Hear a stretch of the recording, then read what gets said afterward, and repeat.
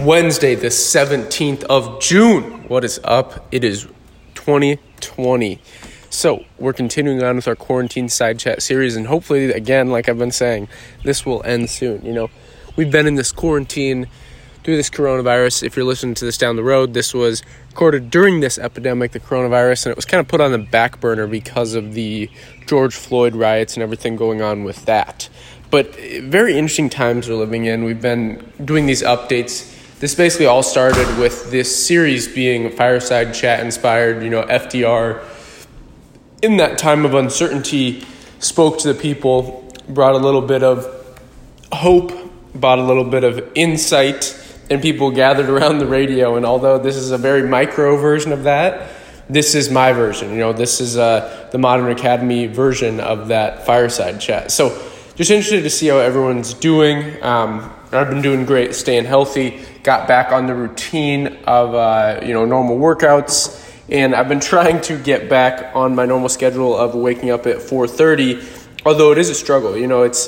It's interesting. When I can read before bed and when I get to bed at the ideal time, it's easy for me to wake up at 4:30, and I actually feel great in the morning.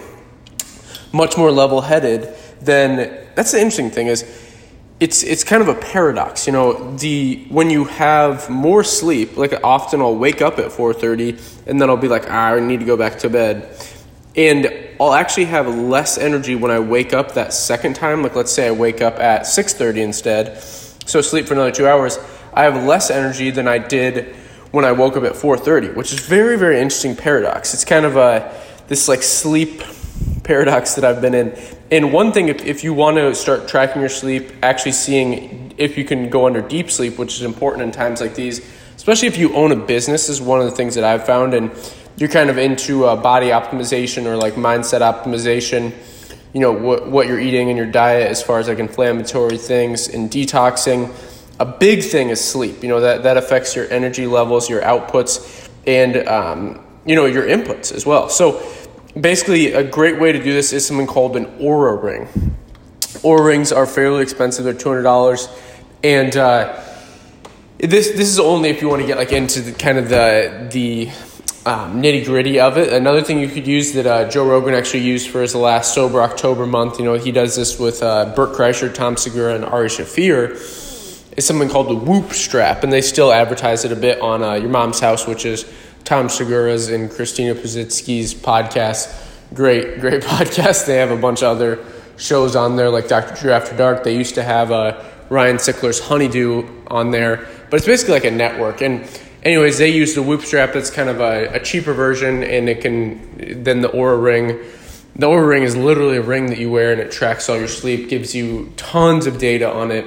Really, really interesting. Whereas the Whoop strap tracks your sleep and it does activity, heart rate monitoring, all those things. I liked the Apple Watch for a while, and now I'm actually trying to move into not having anything. So just going back to natural. Yesterday, we talked about, my plans, a little update for this Modern Academy. We're going to be taking this podcast overseas. And in September, I will be in Chiang Mai, Thailand, traveling around Thailand for a bit for the rest of this year, and Southeastern Asia in general. One of the reasons I'm able to do this is because I run an online business, so my income doesn't change dependent on where I'm at. It's purely my output, and that's one of the perks of this time we're living in. No other time in history where our ancestors, our grandparents, our great-great-grandparents, our great-great-great-grandparents able to do this, able to have the freedom to be able to literally travel the world and run a profitable business. And it was a really hard time when you had to only rely on a storefront.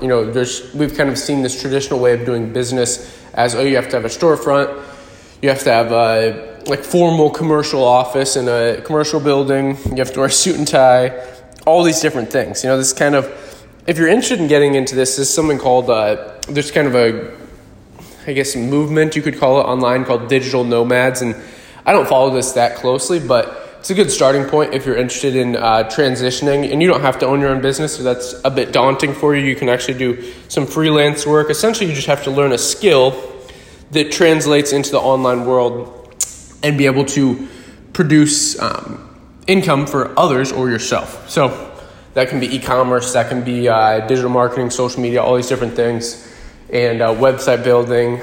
Anyways, hope you guys enjoyed this little quarantine side chat episode.